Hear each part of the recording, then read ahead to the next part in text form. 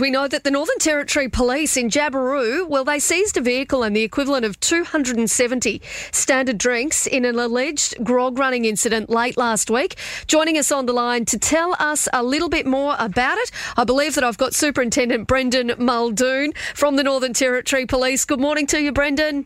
Morning, Katie. Thanks so much for your time this morning. Talk us through this seizure that happened late last week.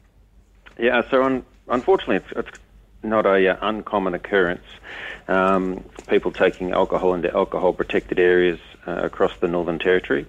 But on this particular incident, on the 22nd of July at about 9:40 at night, police conducting traffic duties out near Jabiru Way, intercepted a Holden Commodore.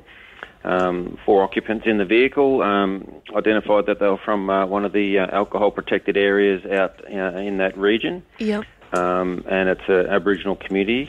So they, after a few discussions, identified that there was alcohol in the vehicle, where they located 2 cartons of alcohol, beer, and several bottles of whiskey.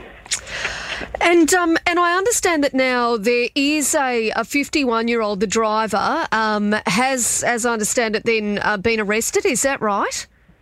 So he was provided a notice to appear, not arrested at the scene, but okay. He'll attend court in relation to transporting alcohol into an alcohol-protected area. His vehicle was seized as a result under the Liquor Act.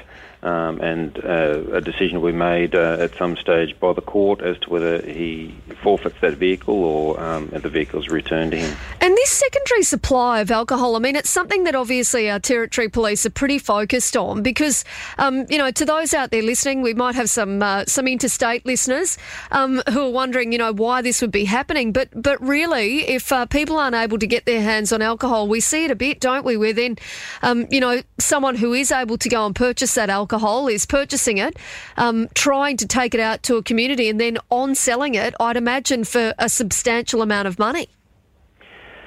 Yeah, so they do potentially sell it, on-sell it, but also they supply it to other family members as well. But, I mean, as you know, Northern Territory continues to have the highest rates of alcohol-related deaths across the country, alcohol-related diseases, single use of risky drinking behaviours and lifetime risky behaviours. It's a significant issue in the Northern Territory. Yeah. It's been around a long time. You only need to look at the Riley Review that was conducted a couple of years ago that highlights the systemic issues that we have in the Northern Territory around alcohol. Yeah. And, Brendan, how have things been going, in terms of the police sort of trying to stop this secondary supply and getting out on some of those more remote roads, I suppose, or more remote areas to make sure that you are stopping it before it actually reaches those communities?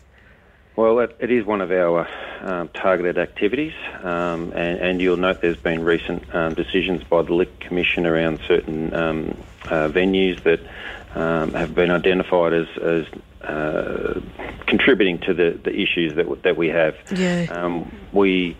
It's quite clear during the COVID lockdowns that we had in 2020 that we saw when the biosecurity zones were around for our remote areas, we saw significant reductions in issues in remote communities, particularly around alcohol-related stuff. So we actually had 5-year lows in relation to alcohol-related issues during that time. Yeah. But unfortunately, as soon as we came out of that lockdown and the alcohol was able to flow into those areas again, we went from 5-year lows to 5-year highs.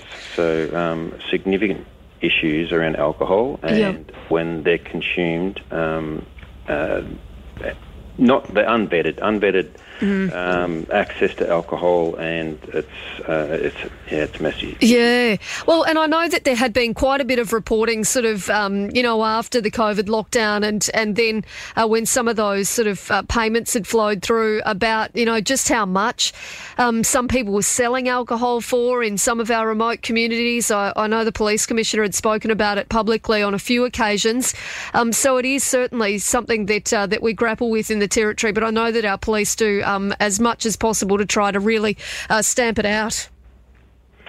Yep, we do. We're consistently targeting these types of issues, and it's preventing harm at the end of the day, and that's our main reason for doing it, to prevent harm to vulnerable people in these communities, generally women and children. Well, Brendan Muldoon, Superintendent Brendan Muldoon with the Northern Territory Police, we really appreciate you coming on this morning and telling us a bit more about that seizure near Jabiru. We'll talk to you again soon, no doubt.